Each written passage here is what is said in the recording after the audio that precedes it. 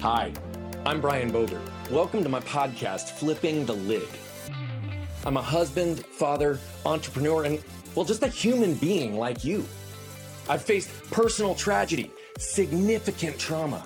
I've dealt with shame, anger, and self-doubt, all of which have created a ripple effect of damage in my world. I'm grateful that I've learned the importance of looking and going inside to create, repair, unpack, and reach levels of success that I never believed possible. Now, as a coach, keynote speaker, and author, I'm fascinated by the stories that have shaped some of our world's most significant and successful individuals. So we're gonna flip the lid and take a look inside the stories that have shaped their lives and success. And we'll be featuring a number of individuals who have literally flipped the lid in their lives and businesses. Welcome to Flipping the Lid. Let's go jump in. Well, you know what we do here by now on Flipping the Lid. It's getting truth. It's getting to the bottom, the real stories that have shaped some of the most significant, successful people on this planet. And what's really beautiful is, as I've been able to build my reach and my network, we get access to really incredible people. Individuals that literally have been homeless at points in their life that might be more likely to be pulling green chain at a warehouse or really who don't even have a formal high school or college education in many cases, yet have built some of the largest learning management platforms that exist, multiple 8-figure businesses, and is one of the foreseen experts on personal brands. Somebody who's really understand how to actually put content out there in a meaningful way to build an audience to connect with so that you can really add value into their lives. It's an individual I've had a chance to be on his show twice, and I'm really looking forward to jumping in with you today, Brad. Thank you, buddy. Yeah. Appreciate it. So I said, I didn't know you were talking about me. I know, dude. I was waiting to say who's coming on the show today. Yeah, I know. It sounds like a really interesting guy, though, right? It does. It does. So who are you really? Well, I mean, that would describe me. That would describe me. I didn't know you knew I pulled green chain at Weyerhaeuser. Like, how'd you know that? I remember you telling me where you were from, and How I did figured I didn't know if you actually pulled green chain. But Did how you actually? how do you remember Weyerhaeuser? Well, it's in Oregon, bro. Oh, yeah. Like, damn. Did you actually work there? Yeah. And you actually pulled chain? For a minite. What's a minute? Like a month or like a year? You know, to me, my memory is almost like I'll say the other day, and I mean 12 years ago. So it's like, I don't know. I was there for a minute, like a month or two. I didn't keep very many jobs very long, especially hard labor ones. I realized quickly that hard labor is not my thing. I didn't like it. I didn't have to be, educated to know that. How old were you when you figured that out? Realistically, 17. Okay. And at that point, how many hard labor jobs had you already had? 3. Okay. So from 15 to 17, probably went in and out of a few of them and you decided you didn't want to. What were the other two? Was green chain, and what else did you do? I was supposedly fighting forest fires.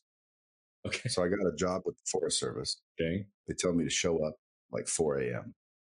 So I had to get up like at 3:30. That was the first problem. And so I show up at 4 a.m. We ride a bus all the way up into the mountains. And I'm waiting to, see these raging fires. And I went around bragging to everybody that I'm going to fight fires. And, I pictured myself kind of up there with a flannel shirt and, saving eagle eggs and, just like some sort of hero. And I showed like Mr. American. Yeah. With the axe over my shoulder, like, where's the fire? So I can actually see you in that character, by the way. Yeah. You may have to reenact that as like your alter ego for some skit or something. I showed up, and ultimately they pointed at this big leather-looking backpack, well, plastic, I should say, rubber, and it was filled with water. It was big, heavy. They said, put that on. It's called a piss bag. That's what they called it. So I was a piss bag operator. I wasn't a firefighter. They were over there fighting the fire. I was in the back where the stumps were smoldering, and I was supposed to take this 50-pound bag of water and squirt stumps that were smoldering so they wouldn't reignite, causing the real firefighters to have to come back. Oh. So I was just like this grunt worker climbing up and down mountains. Like, it was disastrous. And then I got a little patch of poison oak right here. So I walked into the dude and I said, hey, I don't know if I'm going to be able to come in because I got poison oak. And the guy opened his shirt up and he was covered in poison oak. Oh, gee. Yeah. And he said, dude, that's just part of the job, man. And you're like, I'm out. Yeah. I said, well, I'm done. He's like, we'll go sit in the bus and wait for the crew to be done and, drive back and we'll see you. So It was a sought after job. Everyone told me to get a real job. So I did. And that was the job. And then that was the last one that I had to get before I realized I don't really like this. So I opened up the newspaper, saw an ad for selling cars, went in and applied, got the job. Boom. Still in Oregon? Been in sales my whole life. Yep. Cool. Which, by the way, sales, having the ability to sell, close, persuade, developing that thick skin that the car business allows, made me. So I think we're always in sales. I don't care what role it is. I think it's always relationships, and it's always figuring out ways to add value and create impact. Right. And like, that's one of the things I've appreciated about you is you are in sales, you teach sales, you talk about sales, but there are many situations that you don't necessarily make someone feel like they're being sold. Right. Because I do genuinely believe that though you have an interest to build the revenue in your business, you also really care to make sure that there's alignment for the individual in your product. Because 100%. whether it's selfish reasons or not, you recognize they're going to be with you longer and it's going to be a greater impact on whatever they're doing. Right. Well, that's intelligent. Yes. It's not why. I just believe in integrity and ethics. And it's like, if I can't help you, why would I want your money? Yeah. Which is, by the way, the exact reason I feel like I've continued to want to have conversations with you, because I know that's how you operate. And that's like just a beautiful thing. Can you tell us a little bit about your childhood pre these jobs? Like, what did it look like growing up in Oregon, and what was your family life like? You know, I tend to think it was good. When people hear about it, they're all, oh, but like it was a normal childhood for me. And it was, I think, normal for a lot of people. But my dad was kind of a blue collar worker for a minute. He got entrepreneurial for a split second and got sued and gave up, basically went back to blue collar. But he was basically a blue collar worker. Had 4 kids at home. One stayed with my real mom, and we were kind of the we were told to be seen and not heard. In other words, he didn't interact with us much. Okay. And our mom, our stepmom, didn't really either. So we were kind of left to our own devices. But that's probably because I had 2 older brothers, and they would watch me and my sister. But at the end of the day, it was just a normal, I would say, low income childhood. We got presents and food and went to school, but I always kind of felt like we were the scum of the neighborhood. Yeah. So Because we lived in a neighborhood, believe it or not, that was filled with beautiful homes and rich people. yeah. But we had this little shit shack amongst these beautiful homes. It was the craziest thing. You'll never see that again in your life. But it was the craziest thing. And then when my dad became entrepreneurial, he built the house up to where the house that we lived in growing up became the sunken living room in the house that we built. Oh. So we built a house around the house. And then it was a nice house for a minute till he got sued. Then we had to move. But anyway, I always felt like, people looked down on us because we weren't rich. How do you think that shaped your view of the world and other people and trust? I don't know. I know that I used to pretend we were rich and lie about being rich. And I would try to convince all the neighborhood kids that we were actually rich. I'd tell them my dad owned Disneyland. I would show Monopoly cards to prove that we owned property. And obviously they figured that out was a lie. And so for probably three years, I was almost alienated. Even parents didn't want their kids hanging out with me because I just lied for no reason. Right. Now, once we moved, because we ended up moving, I decided I'm not going to do that anymore because literally I was rejected, outcast. So I just went the opposite route. And I started just saying, okay, I am who I am and I'm going to be who I am. And if you don't like it, too bad. And so that tended to work out well. People started liking me. I started getting friends and, became popular. Yeah. And so authenticity has always served me well. Well, I think it's actually really incredible that you were able to shift into that in so many early years, because I identify with a lot of what you actually said. I mean, we grew up in North Scottsdale and we were not poor, but we were not the affluent in the group either, right? I bought my first car for it was a $4,000 Acura Integra, and one of my best friends was bought a 700 series BMW right when we were 16. And I recognize and remember the disconnect that I felt sometimes as it related to that, and feeling like we were the ones that were the outcast. And, I know that for myself, I chased a lot of what's in my world because I lacked the who, not only with myself and the connection with myself, because it took me 25 years to fucking repair all the shit and start to come back to center for me. Um, you seem to have done it through a period of a few years that you can clearly talk about feeling isolated, alone, and disconnected.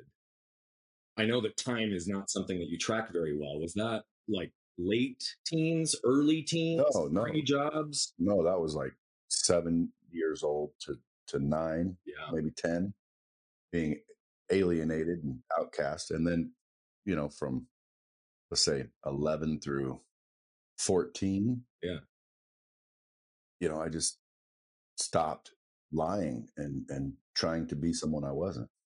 And what changed with relationships externally you when you changed to just own you? Well, people, again, I mean, people started accepting me. Yeah. Well, I think the universe is a crazy thing, and if you allow it to do its job and you be you authentically, Yeah. the universe will filter out the people that shouldn't be around you, Mm-hmm. and will attract the people that should. But if you're not yourself, if you're not being authentically you, it doesn't work. Yeah. So it's almost like you can act a certain way and you'll attract a certain group of people. But if it's not really you, that's short lived.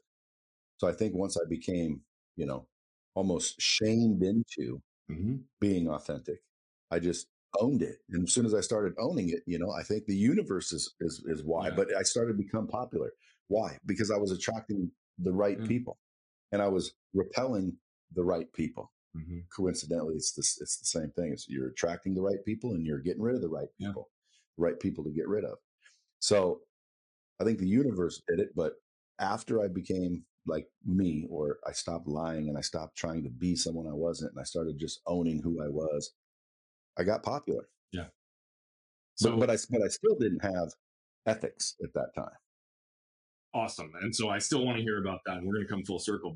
But I think that that's really beautiful what you said, because I actually believe that when people have the deepest connection with themselves, that's when the universe starts to work on their behalf. When they're in alignment internally, intellectually and emotionally, when they know who they are, and they can be in a position to be able to drop their guard, right? So you even said it, it's like I used to lie and tell people these things because I was guarded, because I felt like I was less than. I disconnected me, isolated me. Now all of a sudden I decide I'm going to reconnect with who I am and just own that and not give two shits about anybody else or the expectation. And then all of a sudden it started to flow into your world, like meaningful connection. And so that's where I think so many people have a struggle. And I think you and I know we've talked about this, that hard is a perspective. It absolutely is, right? It's like, oh, we talked about this pre-show and we've talked about this before. Building business is hard. Well, is it? Right? No, it's here that's hard. It's here that's hard. It's dealing with teams that's hard, right? Those things can be complicated. I believe that a lot of the resistance that people experience in relationships, business, and life is all internal. And it's the lack of alignment in who they are. You early shifted there at 11. And by 15 or 16, we're very clear that I'm not a physical laborer. And so you already were in a path to be on to sales. Yeah. Well, again, it doesn't take a rocket scientist to Yeah. realize hard labor is not necessarily the best option. A lot of people think hard work you'll get far. The hardest workers out there are the ones that have the least amount of money. Yeah, I agree. So it's the ones that are paying those people to do that work because they don't want to. Yeah. So if I can afford to pay you to do the hard labor, do you think you're making more money than me? I don't think so. So I quickly realized that, and I'm like, listen, I got to switch this up. When did you leave Oregon? Well, I left a couple times, but permanently in 1990. Okay. No, 89. Okay. I went to Seattle until 1991. And then I moved to Vegas and stayed there forever. Okay. And I think I remember you telling me at some point that you wanted to be an actor at some point. Yeah, I went down. I mean, I was an actor. I still am an actor. Well, Aren't we all? I think to some degree there's truth to that. So tell me about that though. Like what was the drive to be an actor, and in whether it was a short period or a long period of time, what did that period of your life do to kind of shape your path? Well, when I was younger, uh, there was a talent scout, let's just say, that found me or saw me and wanted me to go audition. So I went and auditioned. I got the Levi's commercial, and then I got on a show called Knots Landing, which was back in the day, and then I got a starring role in a movie that ended up not coming out. But at the end of the day, I got bit by the acting bug because some lady named Catherine Wilson saw me at a store and said, "You need to come, audition for this." So I did, and I would be around the set, and people would give me attention because I was a little actor kid, and I just loved the attention. So like I just got bit by the bug. I'm like, dude, I'm gonna be a movie star. Yeah. So I figured I was going to be a movie star the whole time. Um, Almost did it, but ended up ultimately losing a role to a producer's son who got out of drug rehab. And as a reward, they gave him my part. Mm. And I'm like, well, I don't understand. I've got a contract. I've got the part already. And they're like, well, he's the producer and that's who makes these decisions. And so I thought, well, then I'll just be the producer. I'll be the one that pays for the film. Let me go make $1 million real quick. Yeah. And so I said, man, I'm going to go become a millionaire. And I didn't know it'd take, 25, 30 years. Well, I figured it'd take 2 years, but it took way longer. And so now one of these days, I'm actually going to produce a movie, give myself a significant role, not the lead, because I want people to come see it and I want it to be a real movie. But I'm going to give myself a real role in it, yeah. to where it's either after that I'm either an actor or the world, the market will say, no, you're not. You're a rich dude that paid for yourself to be in a movie. One of the two. And And neither one you're okay. well, worst case scenario, I got a great souvenir to show my grandkids. Yeah. Look, there's grandpa in a movie. But I don't think that's going to be the case. Yeah. I think it'll be a similar thing to happen to Vince Vaughn and Ben Affleck. What's his name? Damon. Matt Damon. Yeah, from Good Will Hunting. Like they people liked them. Mm-hmm. Like it kicked off their career. I think that's what'll happen with me. But it has to be the right role. What I'm fascinated. So you're going to do this. Do you have any idea the storyline, the theme, anything yet? Not yet. I mean, I've written probably 30 pages of a script that I would definitely produce that movie. I'd need to finish it, number one, and number two, then I'd have to shop it around because I'm not quite sure like it has all the elements of a good script. There's certain elements that all movies have. Mm-hmm. It's true. Yeah, so like I'm not sure it fits that. So I would probably bring in somebody, a writer or somebody, to say, hey, make sure it's got all the elements of a good movie. But the scripting and the dialogue would be awesome because I can write good dialogue. Yeah. And I don't think really acting is very difficult. Someone told me that comedy was difficult. I was literally just about to ask you that. Didn't you do like a live comedy show? Yeah. And I said, it can't be that difficult. And they're like, dude, are you kidding me? It's one of the hardest things on planet Earth.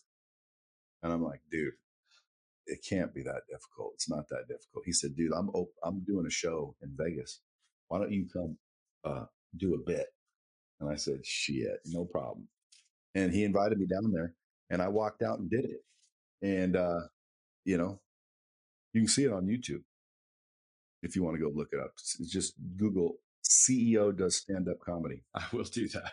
Yeah. So, I did it and I got a bunch of laughs and I think it was very good for never doing it. Yeah. So did they.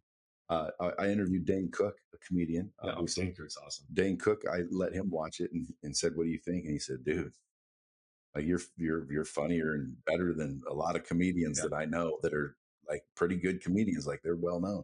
So, I mean, again, why does everybody say things are so hard when they're not? How do you get up on that stage?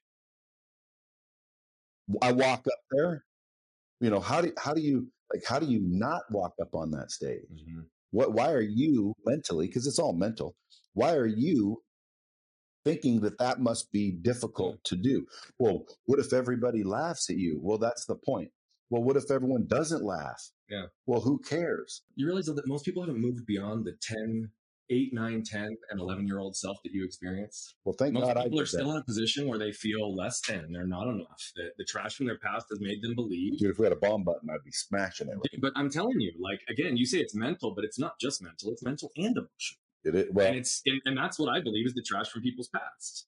And that's until they identify and remove the trash from their past that no longer serves them, they will repeat the same patterns. And you are someone, that's why I say, like, it's remarkable to me that you were able to do that at such a young age, because there are so many people who are stuck in that same developmental period. well, see, but you were in touch with all that stuff. To me, I didn't realize I was doing it. I just did it.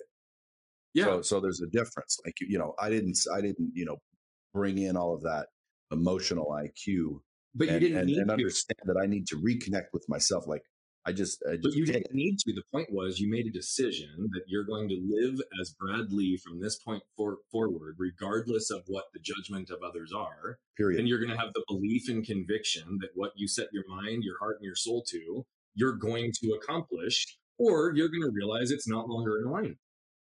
Like, that's what I've believed about it. And again, to be able to live and shift into that conviction at such a young age is something that many people don't, which is why I think that your perception of hard is so different. Yeah. Like, genuine. So, and I give credit to you for that. So I think I was cured of allodoxophobia. I don't know that term. I've heard it. What is it? Look it up. Google it. I don't have anything. I can't Google on It's this. the fear of other people's opinion. Is that what it is? Really? It's funny, given all of what I do, I don't know that word. Now you do. Allodoxophobia. Allodoxophobia. Allodoxophobia is the fear of the judgment of others, other people's opinions. But like some people have it. That's what holds so many people back. Yeah. And some people have it badly where it literally causes them anxiety. But, that's why you won't get on a stage. That's why you won't speak in public. That's why you don't want to give your That's why you won't make the calls to grow your business. That's why you won't have the difficult conversation with your spouse that's no longer in alignment. That's why you're not, literally. 100%. It's no different. It's always coming back to that. I think I just solved humanity's main problem, allodoxophobia. Everybody's got it. Honestly, but you don't seem to. Well, I think I have it a little bit. Like, I wouldn't want to be, standing I wouldn't want to be at Epstein's Island, right? I do care about that. Like, I don't want to be looked upon as a bad guy. No. So like, it's still there in certain ways, but it doesn't paralyze me. So in other words, I've got less allodoxophobia than most. So let me ask you a question. You don't want to be looked at as a bad guy, but are you a bad guy? No, but that's the thing. That's why I believe I don't need your validation or other people's validation, because I validate myself. I already know I'm up doing good things every day. I know my intentions, and they're pure as the driven snow. Yeah. That's the craziest part. What are your intentions? To help people. Yeah. Like, I just like to me, it's easy, and everybody else seems to be struggling. So I want to help the people by giving them the information that's out there, because most people are failing because they don't have the right information, right? They're not failing because they want to. Some people want to judge them. Oh, he's a loser. I just want to help them. Yeah. Funny, one of my clients that became pretty well known, he is the opposite. Like, he's transactional and I'm relational. Yeah. And he asked me one time, he says, dude, why do you pay so much attention to all these losers? Is basically what he said. And I said, because the winners don't need me, bro. He totally disagreed. He said, dude, and a lot of people agree with him. You focus on the winners, screw the losers. Mm-hmm. But for me, they're the ones that need the help. That's why they're losing. They don't have the right information. So let the winners win. Hey, win, brother. Let me go help the loser that's not able to win because they don't have the right information. They don't know how to do that. They don't know how to say that. They're not aware of these things. As soon as they're aware of these things, I've watched 1 million people change, and I've watched 1 million people win. They just needed the right information. So I'm up every day, literally trying to get the knowledge from the people who have it to the people who need it. Yeah. Literally. And providing opportunities. Again, this is one of the things I've always loved about you, because I've always felt that from your heart. Like, from the second I met you in person, that's always what I've believed about you, because that's what I believe. Like, you genuinely care about helping people. You want to be able to reach down and help pull them up and get as many people to get beyond those thresholds as possible. And I definitely know, because it exists in the space that you and I both exist in, and we see it all the time, that there is conversations that are out there for people to market and target only to the wealthy because that's who has the money. Yes. And Because they want the money. They don't want the help. They want the money. bingo. Okay. And so that's where I've had a fundamental gap for a lot of individuals is like, look, I'm high ticket for people to access the work that I do. For us to literally help people go through the work, I'm not inexpensive. But the reality of it is I also want to be able to have solutions that are almost zero barrier of entry for everyone to be able to access from a financial standpoint, because I want to be able to allow people to elevate themselves, not to contain them where they are. What's your philosophy on that? And why do you care so much to help people? Well, I mean, I don't know why I care. Like, I really kind of don't care. I just want it to be available. In other words, I can only help you. I can only save you from drowning if you're willing to swim towards me. For those that swim, you care deeply. Yeah. Well, if you're willing to swim towards me, I'm just there to give you the information. Yeah. Like, I'm not following up to make sure you're using it. I don't deeply care. I'm just trying to help. I think everyone, if they just tried to help, the world would instantly become a better place. Yeah. A lot of people are so scared and looking to help themselves that the world's a little bit of a treacherous place. That's, again, to me, a perspective. I don't think the world's a treacherous place. Yeah. I'm lucky as anyone on planet Earth. When people ask me, I even have it in my Twitter profile. It says I'm lucky as hell and willing to roll the dice. Because I am lucky and I'm willing to roll the dice, but that combination is freaking deadly. Well, it is deadly, but I also think it requires significant alignment in who you are to make that happen. Because I think there's a lot of people who don't know who the fuck they are, who are out of alignment, who have a high risk tolerance, and they may have been lucky in their lives, but they'll roll the dice and ultimately things can still blow up. Right? And obviously there's failures that happen along the way. I'm curious. I want to ask a couple quick questions because there was something you said a minute ago, and I really wanted to pick up on this because I want to go back to sales. That's why I interrupt people, by the way. Why is that? Because if I don't, you lose the train of thought. I'll forget what I was going to say, and I always wanted to, like, damn. If it's important enough, it comes back to me. And I don't read questions; these are here just as reference. But yeah.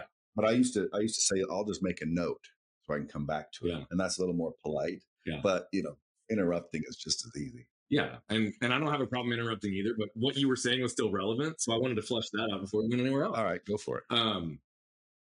You said back then you liked attention. You liked the attention. Do you still like attention? I don't mind it. I don't crave it, but I don't mind it. My wife sometimes will roll her eyes because I'm starting to get recognized now, like literally everywhere I go. A huge platform. Oh, yeah. Yeah, but I mean, it's kind of weird to be recognized almost as a celebrity would be. Mm-hmm. Like I'm in movies and TV and I'm not. Matter of fact, I had a guy the other day walk up in the airport. Man, you changed my life. And I'm like, really? Thank you, man. He said, yeah, I've been following you since you had 8,000 followers. And I said, oh, cool. Can I take a picture? So my wife's like, whatever. So she takes our picture. And then she said, we're walking like another, I'd say 2 minutes tops. Some dude rolls up. He goes, oh my God, dude, you're that dude. And I'm like, how are you? He's like, dude, I love your stuff. Can I take your picture? I said, well, how do you know who I am? And he says, dude, I watch you on TV all the time. And I said, I'm not on TV. And he said, well, Instagram. And I thought to myself, damn, dude, social media is the new TV. Mm-hmm. That's where everybody's on their phones. That's where everybody is all day long. We used to be on our TV and watching programs. They would call them programs back when I was a kid. But now social media, Instagram, TikTok, LinkedIn, YouTube, that is TV. This guy literally said, I watch you all the time on TV, and I've not been on TV. So it's like, to me, I thought to myself, dude, this right here is a broadcasting station. It absolutely is. So I can now put my message or put my brand, is what it is, out into the world. And I've been doing it for probably, let's say, 4 years. And now that has been, the ROI is ridiculous. So if anyone else there listening to this says, what would I do if I were you? Well, I would build a personal brand, period. Well, that's what I think is interesting, because you say it's surprising to you that you're almost viewed as a celebrity, but that's also what you believe and kind of were doing, was to make yourself known, right? So like it's interesting that like you say it's weird to you, but like wasn't that the plan?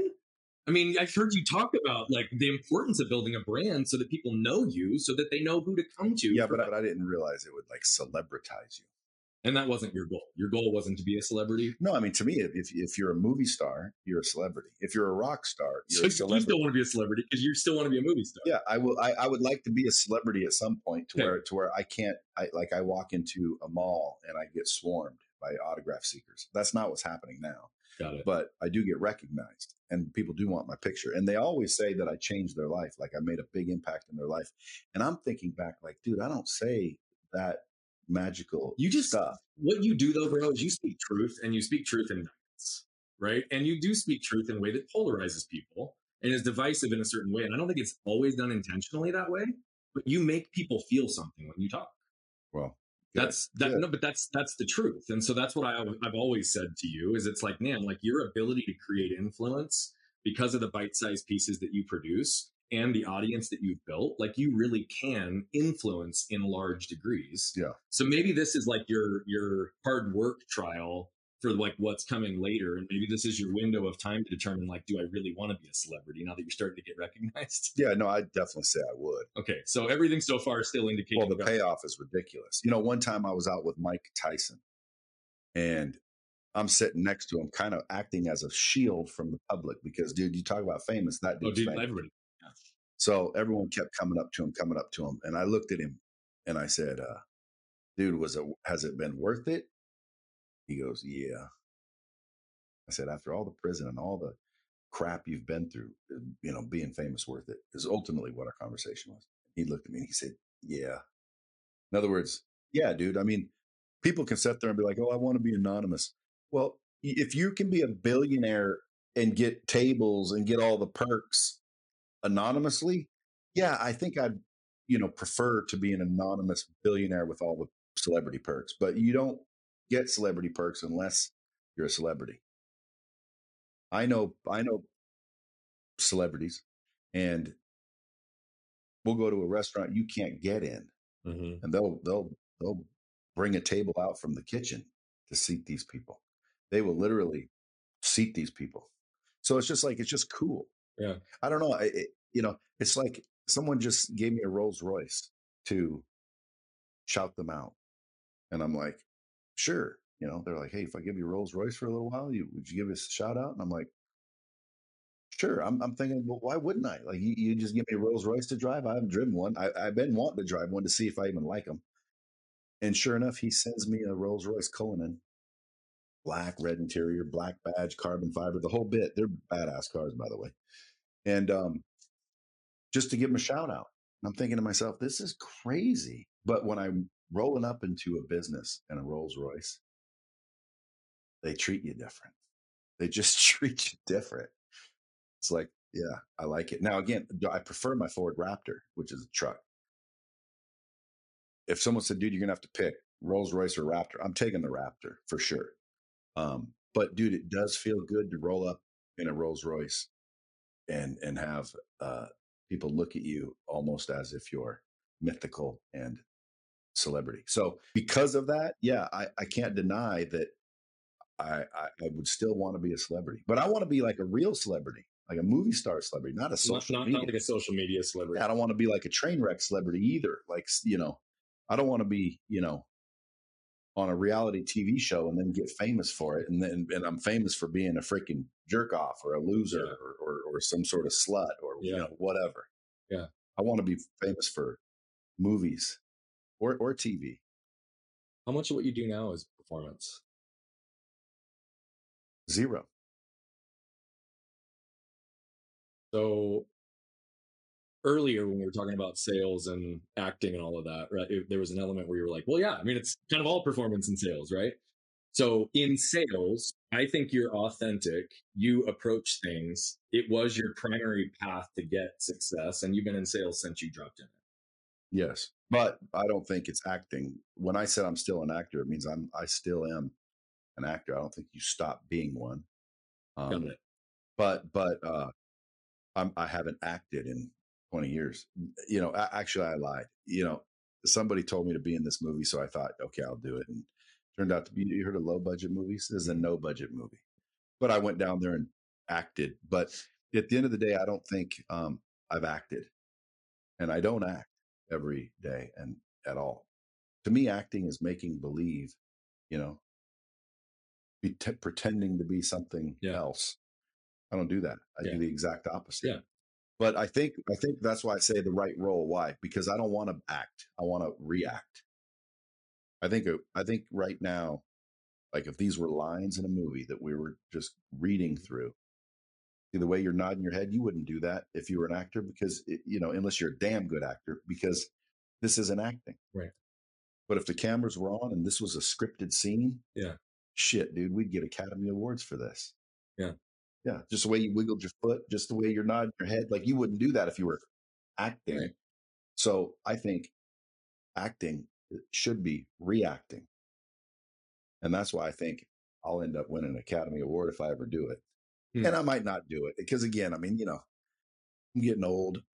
And besides that, I'm getting to a point where I almost want to just like sail away. Yeah. Turn off the old social media accounts. And you and I talked about that on your last show. I was like, why don't you, bro? Like, you could sell everything and do, like, yes. You could disappear. Yes. Why don't you? Well, I don't think it's time. When is it time? I don't know. 3 to 5 years, maybe. Okay. So you have a window you're at least thinking of. Yeah. Well, not to shut down social media. I think 3 to 5 years to sell everything. Okay. And then probably 5 years after that, I'll fade away as a legend. An icon. Dude, I love it. I love it. Like Warren Buffett. You heard of him, right? A couple times. Who hasn't? But who'd want to, no offense to Warren, who'd want to be Warren? Yeah. I wouldn't want to be Warren. Would you want to be Warren? No. Dude, now there's people who are like, oh, I'd love to be Warren Buffett. No, what you would love is to have his success, but you probably don't actually want to be him. No. Right? So again, that's what I consider like, if you want to really get in tune or alignment with yourself, get to a point where you don't want to be anyone else. You want to be you. Like I want to be me. You are one of the people that I see consistently and legitimately meaning that statement. Like I hear you say it all the time, right? Like, don't try to be like fucking me, try to be like you. And I think that that's one of the things in the influencer space that's caused so much lack of trust, is that so many situations are, for many, building platforms to say, do you want to live like I do? Do you want to have like what I have? Do you want to be like me? Here's what you do.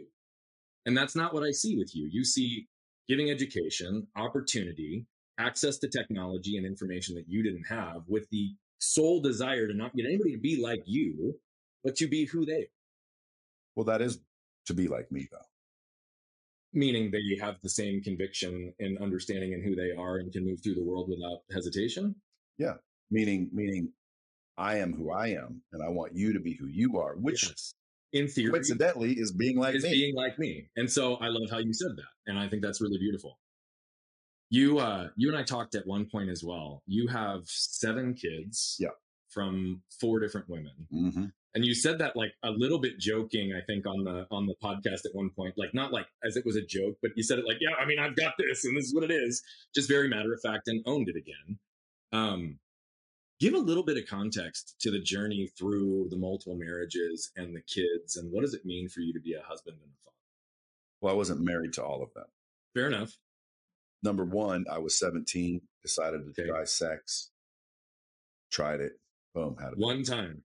First time, only time, bam. And then I stayed away, smarter for a couple of years, actually a year and a half. And then when I was 19, I'm like, dude, I'll try it again. And bam, another one. So 2 for 2. And I'm 19. And not only that, didn't have a choice. Like we're not having a baby at this age. They get to choose. Women get to choose. Mm-hmm. I agree completely. Yeah. I think again, I mean, I got my feelings about that, but it turned out all right. Now, obviously, you always look back and you're thankful that you had kids, but during it, you're like, what are you doing? Get rid of it, have an abortion, but you're not really thinking as a kid. So 17, high school sweetheart, boom, have one. 19, random hookup, bam, had one. That's not crazy, is it? Like that could happen to anybody. And if anyone thinks they, like, oh, that's low, dude, listen, if you didn't hump a couple times when you were a kid, then you're the weird one, not me. Normal, everybody does. So I just happen to be more effective than most. So, which reminds me of a funny story. There was a couple that came over to our house. My current wife is pregnant with our third, I believe, maybe second. And the girl was trying to get pregnant with this guy for like a while, apparently can't. And she walked in, saw Melissa was pregnant again. And she's like, oh, I want to be pregnant like Melissa. Or no, I want to get pregnant like Melissa. And I said, well, then you're going to have to come over more. But anyway, so. I mean, you delivered first two right out of the gate, though. Yeah, so I'm effective, okay? I don't mess around. I don't play. I quit school because of recess. I did not know. Yeah, I don't play. But that's a joke. But so there's the first two. And then I got married at 21, 22, and had a couple of kids, right? 2 boys.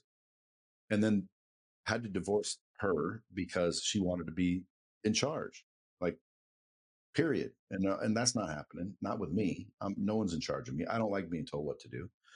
So we divorced, and then I got married to this current one and had 3 more. So there's 7 with 4 women, and it's totally explainable. Like it's not that big of a deal. And everybody's like, oh my God, like, listen, it's not that big of a deal. Yeah. But they could also be perspective. Yeah. I don't think anything I've done is a big deal. I don't think, which is funny too, because I tell everybody not to be humble. Well, humility I do, but I don't believe being humble, because if you look up the definition, by definition, it says to have a low opinion of one's own importance. I don't think you're going to succeed very well if you walk around thinking you're not important. I think I've always acted important, and I've always thought I was important, and I still do. And I'm successful. I don't know a lot of successful people that don't think they're important. They act it. They want to say they're humble. They want to pretend they're humble, but they're not necessarily humble. And I don't think you should be. And people are, well, it's in the Bible. Listen, there's a lot of stuff in the Bible nobody's observing. Yeah. Okay, like thou shalt not judge. We're all judging. You judge every single day. Yeah. So it's like there's a lot of things in the Bible that people don't listen to. I would say if God appeared, I would be humble. Why? It's God. I am not important. But we're talking about everybody else. I don't think that's what they meant. Be humble around everybody else. Like, oh, I'm just insignificant, nothing. That's what I believe. However, when people ask me, oh, you built multiple 8-figure businesses, and man, how'd you do it? And I'm thinking, well, I didn't really do anything. It's like, it's not that big of a deal. So people are like, oh, that's so humble of you. It's not that humble of me. It's just my perspective. Yep. My perspective is it's not that difficult. Yeah. Especially when you have a personal brand. Like it took me 20 years to build the first one. It took me a year to build the next 3. So if you don't want people to be humble, you just don't want them to be egotistical pricks? No. Again, egotistical, arrogance, stuff like that. All you're saying is just don't create damage and be on the other side where you're putting others down. Own who you are and know that you're worthy of whatever. And value who you are. Bingo. I don't think you can outperform your own self-image. That I 100% agree with. So if you have a poor self-image, you need to raise it. You want to increase your net worth, you better increase your self-worth. Mm-hmm. So most people get taught the opposite. You don't be conceited, don't be arrogant, don't be egotistical, be humble. You shouldn't think you're great. You shouldn't think you're the best.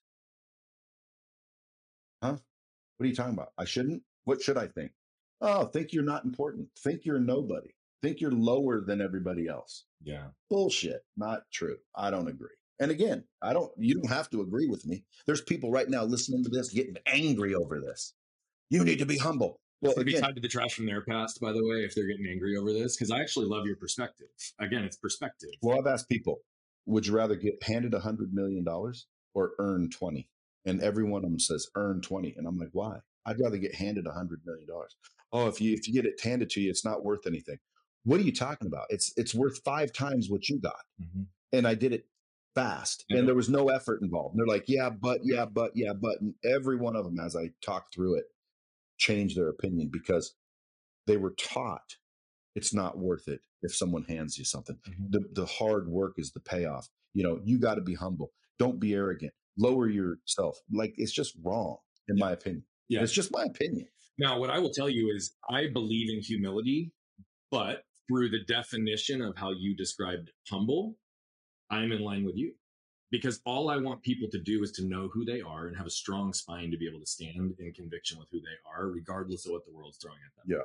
And then also to be able to have a soft front, drop the armor so that they don't have to be pushing people away because of what they're hiding and trying to protect. Like, if you can stand with a soft front, strong spine, like, that is confidence, that is conviction. And it doesn't have to be egotistically based where it's designed to hurt people. And that's all you're saying. You just want people to stand in their own truth and be confident and know that they are worthy and that they are valuable, but that the biggest block for them to get there is their internal thoughts and feelings that are going to limit their ability to see it that way. Agreed. Based on what they were taught. Bingo. And society. Bingo. And that's why I think, screw society. Yeah. Like, in other words, I don't care. I don't need everyone's validation. Yeah. Because I validate myself. How do you do that? Ethics and integrity. You said you didn't have ethics before, so take us back there. What did that mean to you when you said I lacked ethics early in my career? Well, like, I would steal. Okay. I would scam.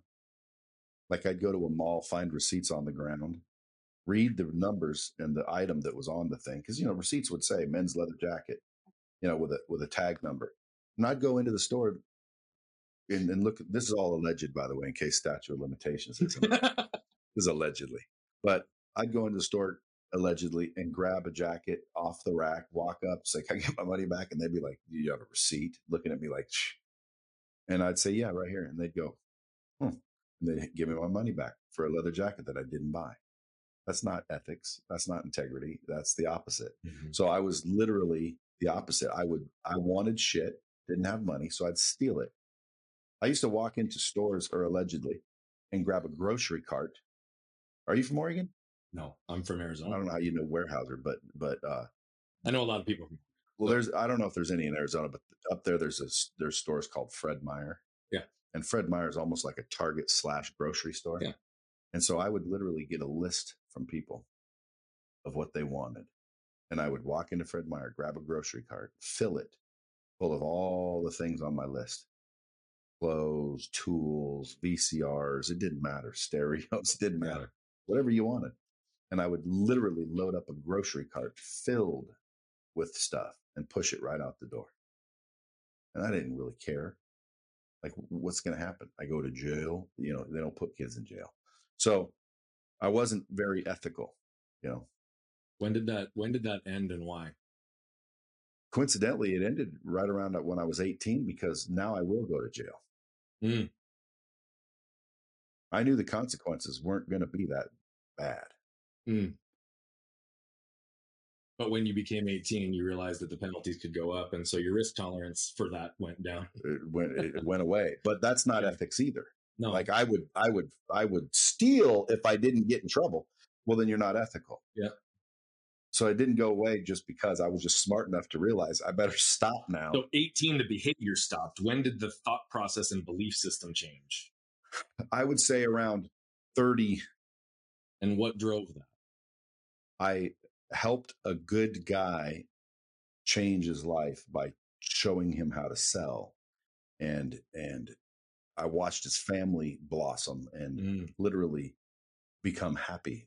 They went from what I would consider timid and shy to flourishing and vivacious. And I thought, man, that's cool. I want to help other people do that. I'm going to go help other people do that. And looking back, it's like, that's literally when I started to change, because I used to be all about me. And then accidentally, like, again, oh, Brad, how'd you do that? I don't know. I just kind of that felt good. Let me go help other people. And then money started coming in. And looking back, I thought, that's the change, is when I went from trying to help me to help everybody else. Like, I stopped focusing on me and I started focusing on others. And that's literally the time things shifted. And then through that, you get experience, in life, and you start to learn that things you say and things you do hurt people. And then you grow up and you mature a little bit, and then you realize, man, you were a dick. You were a little bit of a, unethical prick. So I grew up, and then I realized, like cheating. I've cheated before. People say, "Oh, once a cheater, always a cheater." That's not true. People can change, and the craziest thing, dude, is you have to change. If you don't change, you're going to stay the same, and that's, to me, worse. Yeah. So a lot of people are afraid to change, when in reality, that's what they need to do. That's what they should embrace. So I changed. People can change, and I don't know exactly the pivotal moment that I changed, other than I went from being focused on me to focusing on others. Yeah. As soon as I did that, like, things changed, and then you grow and you learn. Now it's like, if you walked out of this room and you didn't realize there was $1 million sitting there, I wouldn't take it. I'd tell you, dude, you got $1 million sitting right there. Now, would I hope you give me some of it because I found it? Well, sure I would, but I wouldn't steal it. I wouldn't. In other words, it doesn't matter who's looking or what consequences. I wouldn't do it now anyway. Right. You're completely evolved from where you started 100% at this point in your life. And so even with girls, like if girls came up to me, gorgeous girls, and wanted to blow me real quick, I'd be like, I'm married. Unfortunately, not unfortunately, but you know what I mean. Like, in other words, you can't do it. I can't help you. Yeah, people are like, oh, you would not if no one knew. No, I would know, and that's the difference. By the way, that's also a source of my confidence, because you have ethics. Because a lot of people don't, and I do. Yeah. So guess what? That makes me not better than, but better. So to the point, though, when like, you either do it or you don't. You're like, I would know, right? Period. So lying, and then you're a fraud. You're fake. You're not real. And so talk about that for 1 second. Lying, stealing, cheating, scamming, right? Again, this is not who you are. No. Right? These were behaviors that you had and beliefs at one point that you maintained. Yeah. Great. But that's not who you are anymore. But you were there at one point. 100%. So is, I think, everybody. When you did those things then, did you feel it? Were you aware that it was causing damage for other people? Yes. And how did you experience that at that time? Didn't give a rat's ass. Really? No. Why? Because, dude, I got the game. I don't care if you lose if I'm game. See what I'm saying? But that's not your belief system anymore. So that was how it was ingrained then? Yeah, for some reason. Yeah. So there wasn't a feeling and empathy or compassion. It was almost like sociopathic. Like, I mean, dude, listen, we had an exchange student come stay with my aunt, and I stole his money. Jeez. Yeah, because he had it, and I wanted it. So I walked into their room. I was over at my aunt's house. I walked into the room. He had it up on this little ledge thing. Nobody was there. I just stole it. And he came back, and, like, I didn't care that he was in a country that with no money. Why? Because I knew my aunt would give him money. I knew he'd be fine. You knew he'd be taken care of. Yeah, he'd be fine. Like, no one's going to let him rot in America. He was an exchange student, but I snatched his money. Yeah. Now, again, dude, now I would never do something like that. Yeah. I wouldn't cheat on a girlfriend or a wife. I wouldn't steal money. I wouldn't sell somebody something they didn't need and or I thought I could help. I wouldn't just take all the normal. They're not that bad. Yeah. Like, again, like when I said that dude was transactional, there's a lot of people like that. It's not bad. It's normal. It's just I'm the opposite. Yeah. Like, some people would rather have a dollar than a friend, and some people would rather have a friend than a dollar. I'm one of those. Like, I'd rather make $1 million a year and be your buddy than $10 million a year and we're enemies. Right. Like, I'd rather be the buddy and make a little less. Yeah. Because I don't think in limitations. I don't think in scarcity. I think there's plenty of money. Yeah. There's plenty of resources for everybody. I agree. So I completely agree. My mindset, to me, it boils down to 3 things, dude: mindset, skill set, and habits. So if someone's trying to figure out how to succeed, focus on your mindset, focus on your skill set, and focus on your habits. If you're not where you want to be, it's because of one of those 3 things. Yeah. I'm curious because you have had a multitude of tumultuous situations, relationships, and you even said when I became aware that I started hurting people. What was one of the times that you were hurt most? in life or in business by someone that you didn't see it coming from? And how did you move yourself through that? Well, I'm pretty thick-skinned, so it didn't really affect me very much. And I've had a billion people try to screw me. The biggest one, I don't know. I mean, I could think of a few, but like partners that I gave a piece of my company to Mm-hmm. when I started, they tried to get me kicked out of the company and basically steal it from me. Oh, wow. Yeah, which I had no idea. Are they still in the company? Hell no. Yeah, so they're not But still there. but I did have to give them several $1 million each, get them out. So, and again, several million that I didn't have. Yeah. The company was, almost out of business because of that. But at the end of the day, they jacked me for no reason, greed, but I didn't see that coming. And then, sometimes when you think somebody's your buddy and they let you know that they're not really your buddy, Mm. a couple of those deals here and there. I don't think I've ever been cheated on by a girl that I know of. And the reason I say Yeah. that I know of is because if I knew about it, well, then I'd know about it, but I don't. That's totally fair. They may have, but I don't know of any girls that ever cheated on me. But that would be something that I would say is the biggest. Like, to me, it's almost like I don't want to fear it the most, because whatever you fear most tends to happen. But that's one of the things, like, I do not like that idea. If I found that out, I'd be hurt. Yeah. But I don't get hurt otherwise. It's interesting. I guess my question to that is, where in your life do you feel emotion? Like something below the skin, something that's deeper.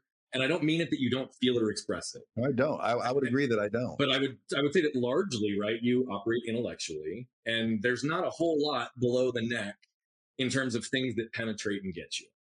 I would agree. Where in your life do you feel?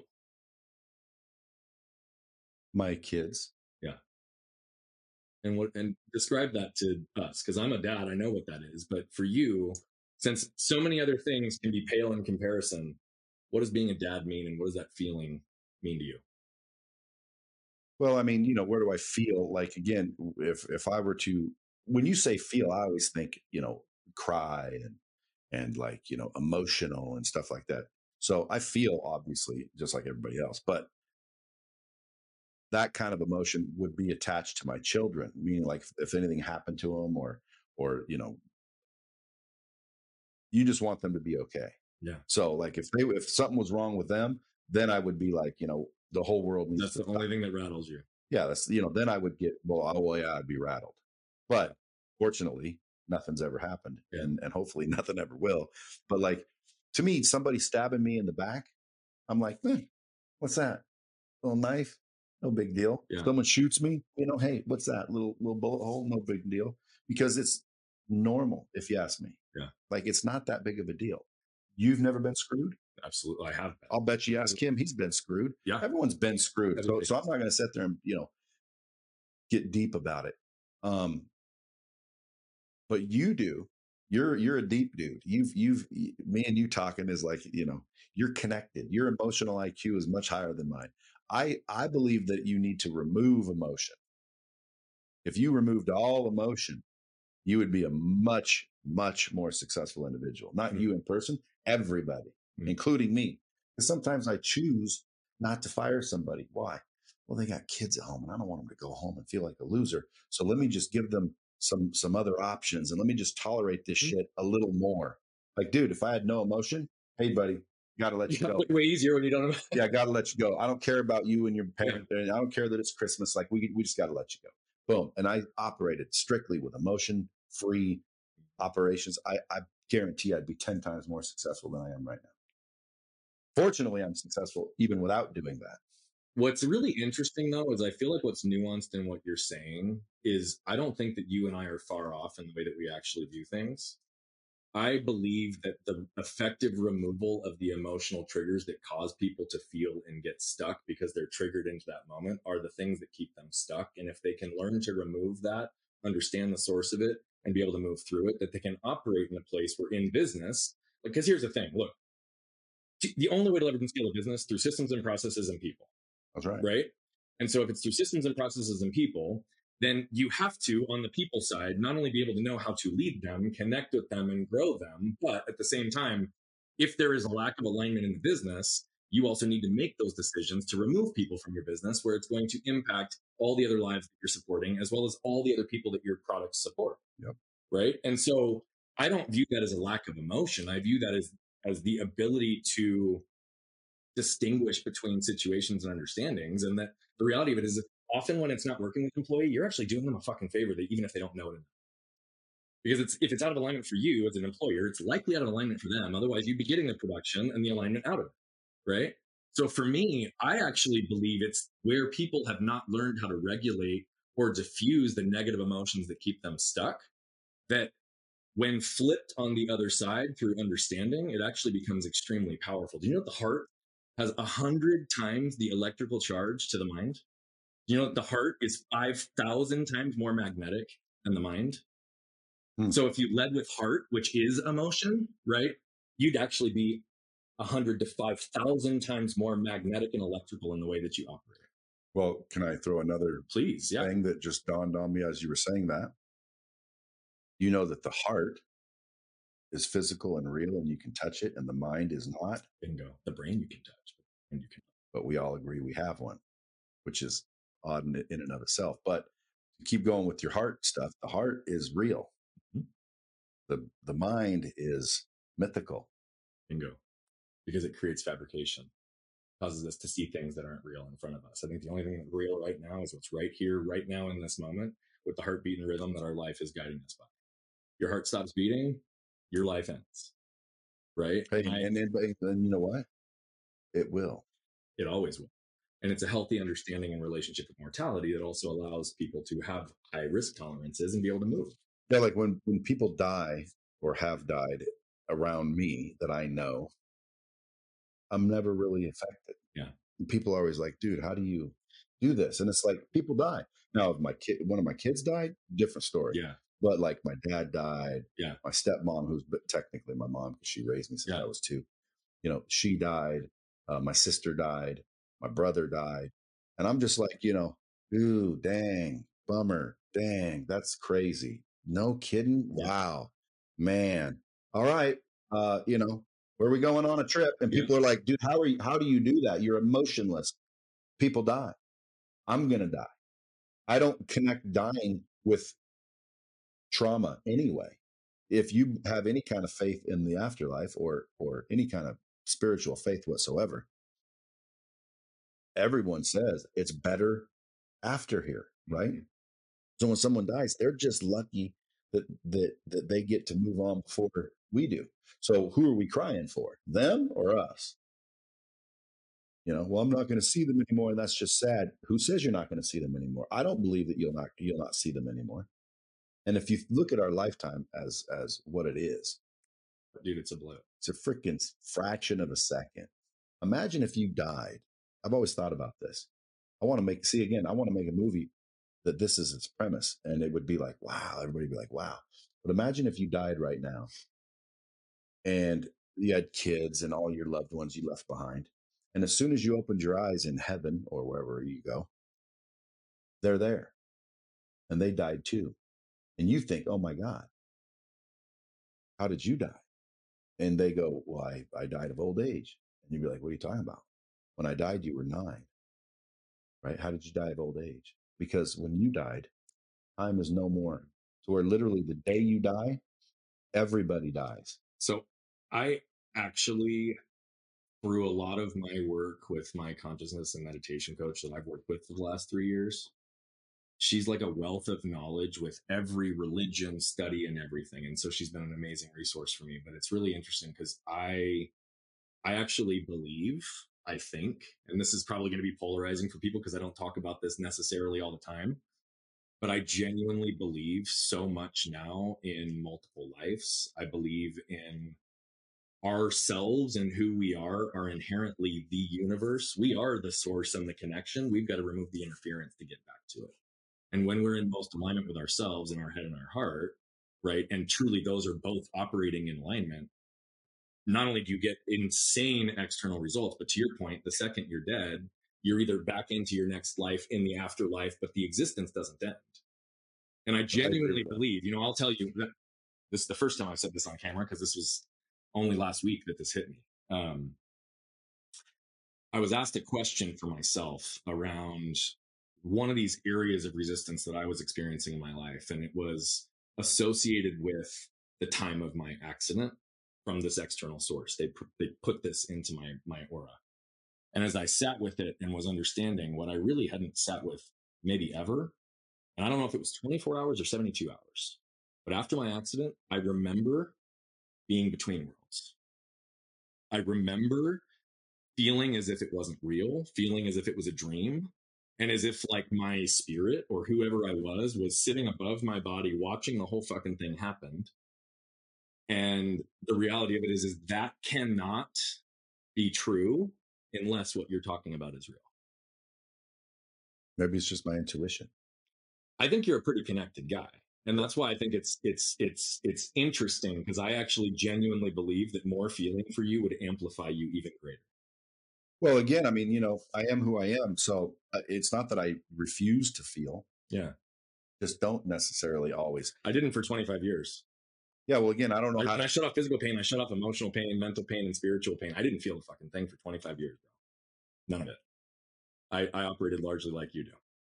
Well, one time I was on stage doing a keynote, and I was talking about ultimately my past. And, I started to tear up a little bit, and, everyone's like, oh, that was beautiful. That was vulnerable. Like, that was my favorite part of you. And I'm like, I'll never do that again. Why? Well, because in my mind, pussies cry.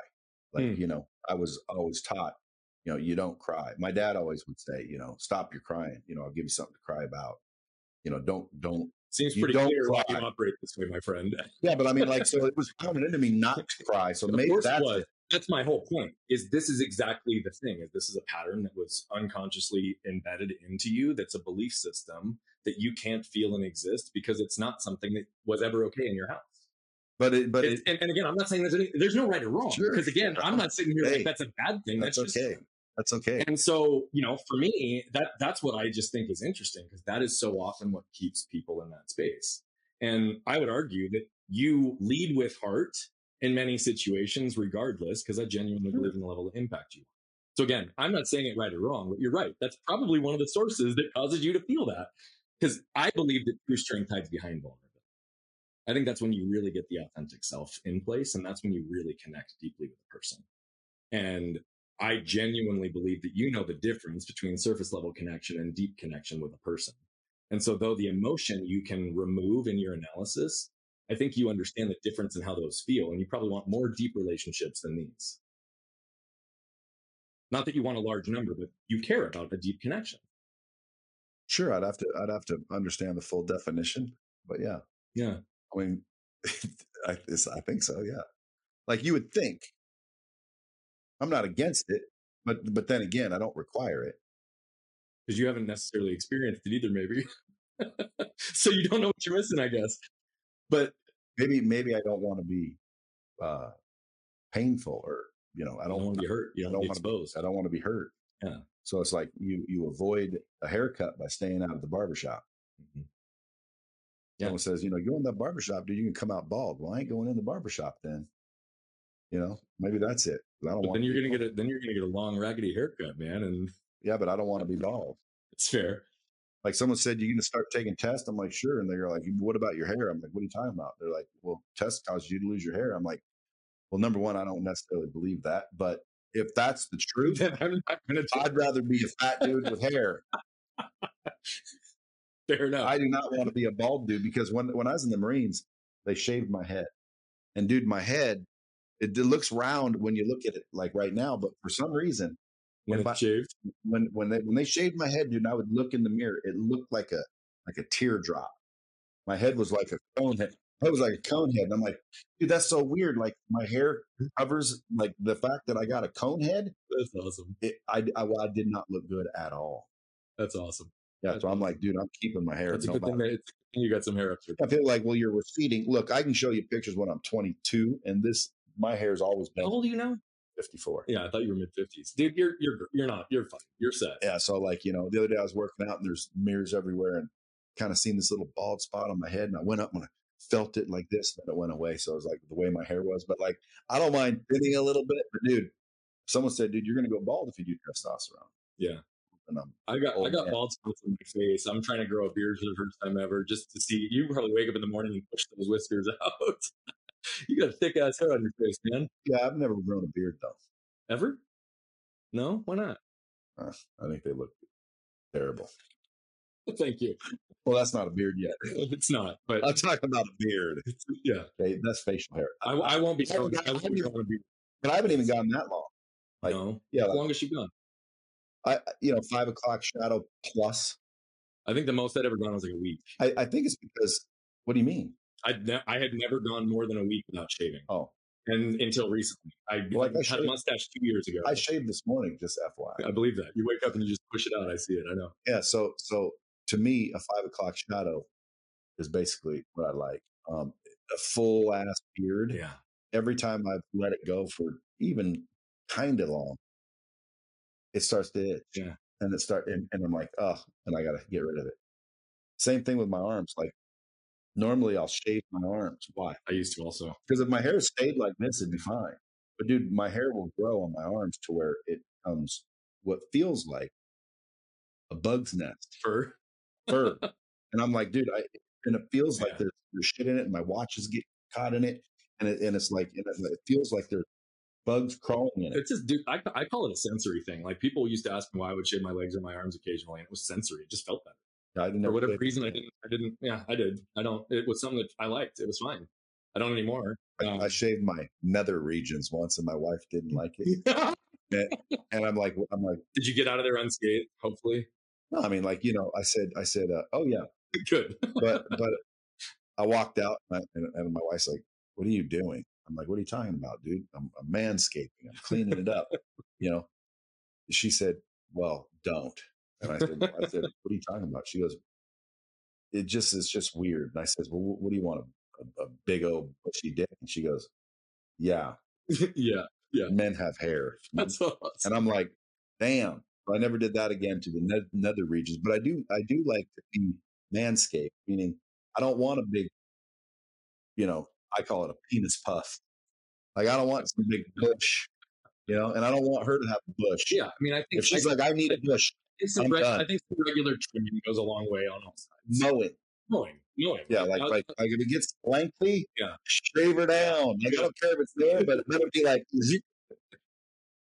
And girls, not at all. Like, girls, smooth. I don't like that bushy shit. But I did grow up in that era. But you want them to be who they are. So the most important thing is. Can you? No, I don't. Like, in that regard. Okay. So there's a line. All right. Yeah. Get rid of it. There's a line. I just want to figure out how to, throw my own little, flair into this podcast. I like your little flair. It's always all professional and, emotional. People we've had real conversation. It's good. Dude. We had one of our guests start busting out to Michael Jackson midway and was going to show us a dance performance. We do all things on this show. Okay. We get deep, but man, if we can't have fun, what's the point of it? That's right. Yeah. And life is supposed to be fun. Yeah. I can tell you the times in my life that have been the hardest. I also have the same perspective on you. Things can be hard, but it's perspective. It's often been when I haven't been having enough fun. Yeah. For people listening, I think if you can just figure out how to shift your perspective, the same exact situations that you're pissed off about will be something that you're laughing about. Yeah. To me, it's a bitch getting rich and it's a bitch being broke. So, like, pick your bitch. So, well, I don't want a bitch. So guess what? I don't think the time that I'm putting into work is hard. Like, people say, you work hard. I always see you at your office. That's not hard. To me, hard is going up and down a mountainside, carrying a 50-pound bag of water. You get home and you're sore. Your back hurts. You're scraped up. Yeah. You got poison oak and you got to go out there and sweat and it doesn't matter. Like, power through. Like, to me, that's hard. Construction workers aren't really that hard either in some cases, but the ones that are hauling the bags of cement up to the people that are, pouring the cement, that's hard. Hard work is for the birds. I think everyone should understand that, making money is not difficult. But that's just a shift of perspective, because ask most people, they'll think it is. Yeah. Talk about your partnership with Jason. What about it? Job. Seems like you guys have a really cool dynamic that seems to be working and has been for a while. So Yeah, 20 some years. Talk about that partnership. We're like the complete opposite. And so how did you find each other? And how have you guys leveraged the opposites? Well, again, I mean, like, I found him. He didn't find me. I found him because I had this project that I wanted to get created, and it was very apparently difficult at the time. And I was explaining Lightspeed, and I was talking to this kid that, was a computer wizard, and he's like, "Oh, I don't know if this can be done," and yada yada yada. And I said, "Dude, there's got to be somebody in the world." And he said, "There's one company I know of that I know this guy that works there, and this company is like the most cutting edge, web design company out there." And turns out it's Jason's company. Mm. And so I went over there and started talking to Jason about this vision. And sure enough, that's how I met him. That's how I found him. You have been together for 20 years? Matter of fact, I found him from the guy who invented or started this thing called bum fights. Remember bum fights? Yeah, I do. Yeah, which is crazy too, because he wanted to give me 5% of bum fights to let him use an office. And I'm like, what's your marketing plan? They're like, we're going to send it to Howard Stern. I'm like, that's your marketing plan? Send it to Howard Stern? Pass. And it got huge. And I'm like, what'd you guys do? He goes, we sent it to Howard Stern. I'm like, shit. So sometimes it's just that simple. Well, no, they all went to jail. Oh. So I didn't remember that end of the story. Oh, yeah, dude. You can't get bums to fight, apparently, by bribing them with, booze and money and food. I can imagine why that would be frowned upon. Yeah, so they all went to jail for some reason. I might have went to jail if I owned 5%. You might have. But I passed like an idiot. But that's who introduced me to Jason, or told me about Jason. I went and found him, and ultimately closed him on building my first version of it. Okay. And then when he realized what we were doing, he's like, "You're getting paid over and over and over for the same thing," because he was used to getting $2, $3, $4 million, but for a project. And once the project was over, he'd have to go build something else. Sustaining. And then, times would go up and times go down. Why? Because if he didn't sell nothing, they didn't eat nothing. Well, he loved the idea of recurring revenue. Mm-hmm. So I convinced him to take his whole company and become my company, and I'll give him a piece. And that's what he had, a company called Stylewise. Okay. And after that, I called it Style Was, because it was done. And now he became Lightspeed, and his whole entire development team, became Lightspeed. And that was 20 years ago? Yeah. How would you describe both of your roles? Roles? Yeah. Well, dude, he's technology and he's technology and execution. If I could have 100 Jasons, I'd be a billionaire. And I'm the sales guy, I'm the face. Mm-hmm. So I'm outgoing and, drive Rolls Royces. And, one time we were going to visit a client in California, and I rented a limo, and he was so embarrassed to get in that limo and show up in a limo. Like, he's totally the opposite of that. I think he voted for Biden. Matter of fact, I know he did. Who does that? Dumbasses. That's who. But he didn't care, because he didn't vote for Biden. He voted against Trump. He doesn't like Trump. I like Trump. He got a vaccine. I said, why would you do that? Are you stupid? He said, because I don't want to get sick. So it's like complete opposite of me. Yeah. But again, partners for 20 some years. I think I've been to his house. His new house I haven't been to, and he's owned that for 5 years. But it's literally crazy, because again, we're not tight, but we're tight. You know what I mean? Like, in other words, he's him and I'm me, and everyone who meets us says, dude, you guys are the exact opposite. But you honor and respect that. Well, yeah, because without him, Lightspeed wouldn't be in business. Right. And what's crazy, if you asked him, he would tell you, without me, Lightspeed wouldn't. Oh, I'm sure he believes that. So literally, it required both of us. I believe that. And when it boils down to it, if I get a big client, I say, Jason, you handle it. Why? Well, because when Jason handles something, it gets done. Remember when you wanted that development? And I'm like, Jason, every time was the most impactful in getting stuff. Yeah, if I had 100 of him, dude, I'd be a billionaire. Yeah. Like there's a lot of clients that could have done this, could have done that. They just didn't do much. Why? Well, because someone on my team didn't have the vision or the execution that Jason had. Yeah. So that's why I told Jason, and that's why I said the hardest thing is building a team is because like you can't find a million Jasons. Yeah. You can't find a million me's either. Like a dude, if I could clone me, I'd be a billionaire. Well, and you obviously don't agree on certain worldly issues. Oh, hell. Right. And I mean, even just, and I'm just going to go to say, I don't care on which side of it is. I don't think that political party or who voted for who determines someone's intelligent or the type of person that they are. I know you do, and that's okay. Yeah, like I'm saying it definitively because I know really smart people who voted for Biden and really smart people who voted for Trump. And if you voted for Biden, you're not very smart. Well, that's, again, your opinion. And so that's cool. And or a vaccine.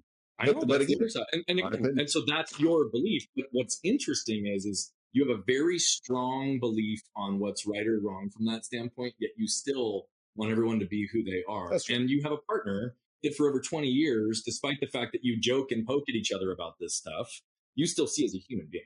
Sure. And I guarantee, even if he's not your best buddy that you're hanging out with every week, you have love and care and desire for what's best for Jason, of course, because of everything that's happened as a human being, regardless of where he's separate from you. 100%. And that, again, is one of those things that my assistant voted for Biden and got vaccine. And again, so to my point, that's what I at least wanted to just make sure that everybody heard, because I can hear you say that so blatantly, yet I also see you have humanity. Yeah. And you also talk to people through the lens of, regardless of what you believe or what they believe and whether they're in alignment or not, I think that you traditionally are looking to, you may joke and poke and have fun. Yeah, I give respect. You're not wanting to have someone feel like crap. No. I give respect. You know, if someone wants to vote for Biden, go ahead. But the reason I say you're dumb if you did is because he couldn't form a freaking sentence. The dude is not like, in other words, you don't like Trump, great. There was a bunch of other people vote for. Why would you vote for that guy? Yeah. He still can. Like, I used to see these clips where he's and I'm like, did someone edit this to make him look stupid? Nope. That was exactly what he did and what he said. Why would you vote for someone? This is the president of the United States. He's our representation. He's steering the ship. And that's who you're going to vote for? The dumbest one out of them all? That makes, in my mind, well, then you must be dumb. But I'm just poking because I do know Jason's not a dumb dude. Right. But in that case, that's all I wanted to flesh out. And I get it. But in that case, he's an idiot. And again, I want to be clear. You probably voted for Biden, didn't you? You know what? That's why he's defending it. No. It actually has nothing to do with who I voted for or not. Yeah. I voted on both sides in so many situations. Yeah, like Obama. I voted for Obama. Yeah. Everyone said, oh, no, Obama, he'll kill the government. Dude, I thought he represented us well. All I was trying to flesh out, though, is I think that that's one of the things that's really interesting is that I find that politics in particular creates this polarization where people feel the need to protect against themselves because many people who make statements like you just did don't have the humanity associated with it. Yeah, but dude, look, would you let Jeffrey Epstein babysit your daughters? I don't know Jeffrey Epstein, and based on everything, based on what you know, no. But okay, well, there you go. I wouldn't let you babysit my daughters either. Well, again, then you don't know me very well. No, I would, but here's the thing. Your daughters the same age as mine, and I would trust my kids to be around you. Oh, for sure. Know that they would be safe and they would be protected. 100%. But do I call Brad Lea to say, are you going to babysit my kids? No. No, but if I were trying to babysit your kids and you let me, no one would say, are you nuts? He's a freaking pervert. And so I agree completely. You voted for a guy that can't form a sentence to run the country? I hear you. That's stupid. That's just, oh my God. But most of them, they didn't vote for that dude. They voted against that dude. That is honestly true for many people. And to me, I can understand that. But because again, I'm no Trump fanatic. No. And I'm not saying that you are. That's my point. I wanted everybody to hear, like, dude, you have humanity. I just think the business of the government, because it is a business, should be operated like a business. And I would rather have a business person in there. Now, right now, if the world came down to it and they said, okay, who do you want to be president now? I mean, like DeSantis, maybe? Why? Because look how he ran Florida. Like, dude, with the whole COVID thing. I know people that are still saying you should go get vaccinated. Yeah. Dude, there's people dropping dead from being vaccinated. There's heart conditions from being vaccinated. Someone's, well, I don't have one. Well, you should feel lucky. Well, it doesn't mean that there's not. It's not happening. It is happening, and they have evidence now, and they're like telling people it's not effective. It doesn't stop the spread. We were played. That's all. So why are they continuing this? But again, we don't want this suppressed. So let's change the subject. But like again, Jason got vaccinated. My assistant got vaccinated. But and again, I still love them. They're still buddies of mine. I don't hate people for what they've decided, but I can question it. Always, just like I would question you, and vice versa. And we I talked about that before we even started recording. It's like, dude, all I want is like, yeah, and I don't expect to agree with you on everything. Yeah, and I ask people like, why would you get vaccinated? They're like, well, you know, I had to, or I lose my job. Okay, understand. I got vaccinated, or I wouldn't have seen my grandma with Alzheimer's. She was declining. Understandable. Right? And so, but also, you're more like Jason. You're trusting. You trust the government. No, I wouldn't say that I do. Then why would you get a vaccine? Because I wasn't going to be able to see my grandmother. Oh, see, there you go. There's your reason. Grandma was in a home with Alzheimer's, and nobody could get access to the facility that wasn't vaccinated. How about now, though? Now they can.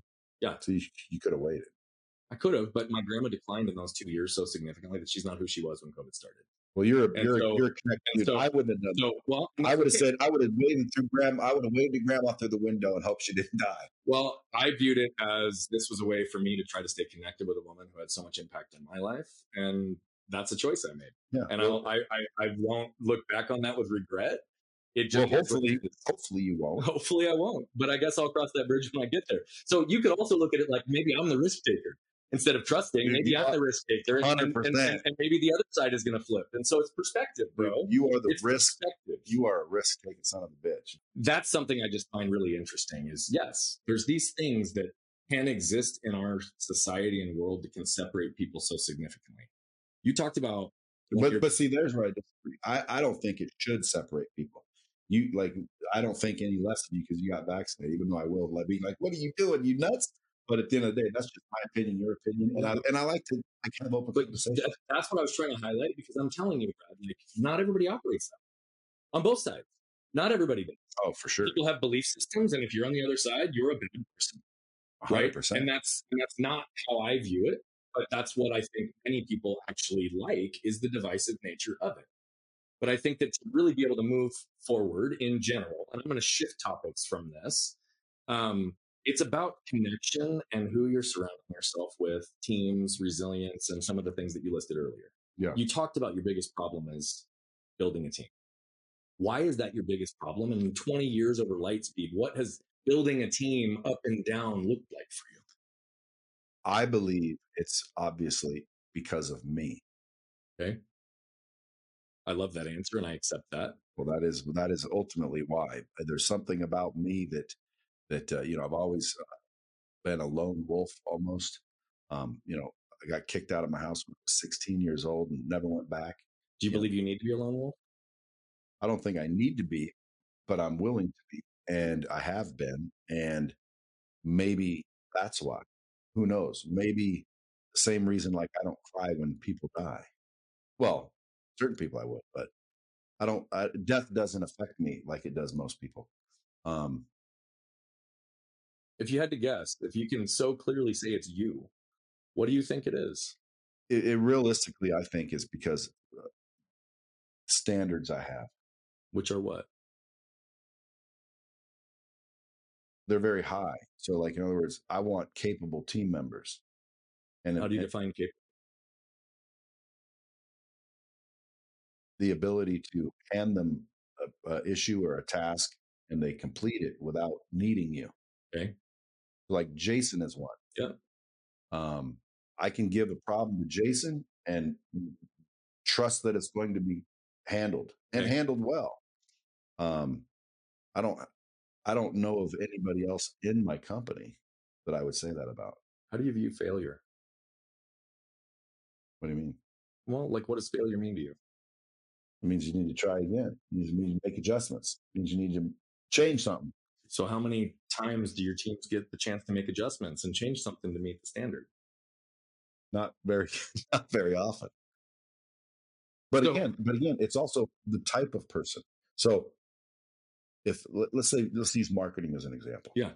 So I say to my team, my marketing team, hey, here's a customer. Here's what he does. Go make him an unbelievable system to generate leads and close business for us both, because I get a gain when they get a gain. Yeah. And it's like, unless I go in there and go through the system and say, oh, you should have done this, and we need to do this, and we need to do this, and let's leverage the interactivity this way, and let's do it this way. And then the landing page needs to say this, and let's make this offer, and let's give that bonus, which will lead to this actual upsell for you. Da da da da da. Unless I do it, it seems like my entire team can't seem to invent the thing. So it's like, where's these marketing people that are such geniuses that I could get them to understand Lightspeed and how it works? And then they could go grab all my customers and just make them, every single one of them, successful, that want to be successful. There's people that won't advertise, they won't market, for some reason they have a mental block to spend any money to market it. So I can't help those people, because you have to spend money to make money in this particular case. Like, if everyone doesn't know your courses exist, well, how are you supposed to sell it? Yep. But if I said, do this, this, this, and someone goes boom, boom, boom, and they do it, and now all of a sudden 4 times, 6 times their money returns, I would consider that successful, right? So the marketing team that I have does okay. So it's my standards, meaning I'm not happy with their work. And it could be because of my standards. Like, I think everyone should be really smart, really capable, really creative. And it's like it might be unreasonable. I'm starting to lower my standards, but it goes against my standards. See what I'm saying? So I struggle. I'm like, no, I'm just going to keep looking. And every time I find someone that's really good, they don't want to work for somebody. They don't want to work for somebody. They want to just do their own thing. Yeah. I'm like, well, just consult my team. Then they come in, and after a while, they're like, well, I told them everything, but they don't seem to grasp it, or they don't want to do it. Or I'm like, and then I've tried a million things. Like, okay, well, let's set up these systems and processes where you can't not do it. It's just somehow, some way, I can't find a team. Like, I know people with teams of people that are good. Grant Cardone, for example, dude, he's got a bunch of people around him that make him look smart, look good, make a lot of money. And it's not him doing it, but everyone thinks it's him. Everyone credits him, but it's not him. It's a bunch of other people. I mean, it's him too, but it's his team. It's a team, man. So it always is. Yeah. So I always think, man, I need a team. I need someone that could take my podcast and blow it up. My podcast is huge without doing anything. What if I did something? Right. People are like, well, what do you mean? There's people out there that understand how to do podcasts 10 times better than I'm doing my podcast. If someone came around and said, Brad, I can make that podcast, I might have got 50 million from Spotify. Marketing, sales, all of those things. Like when I go in and teach the sales team, our sales go up. And then I say, okay, good. Now you guys continue. And then our sales go down.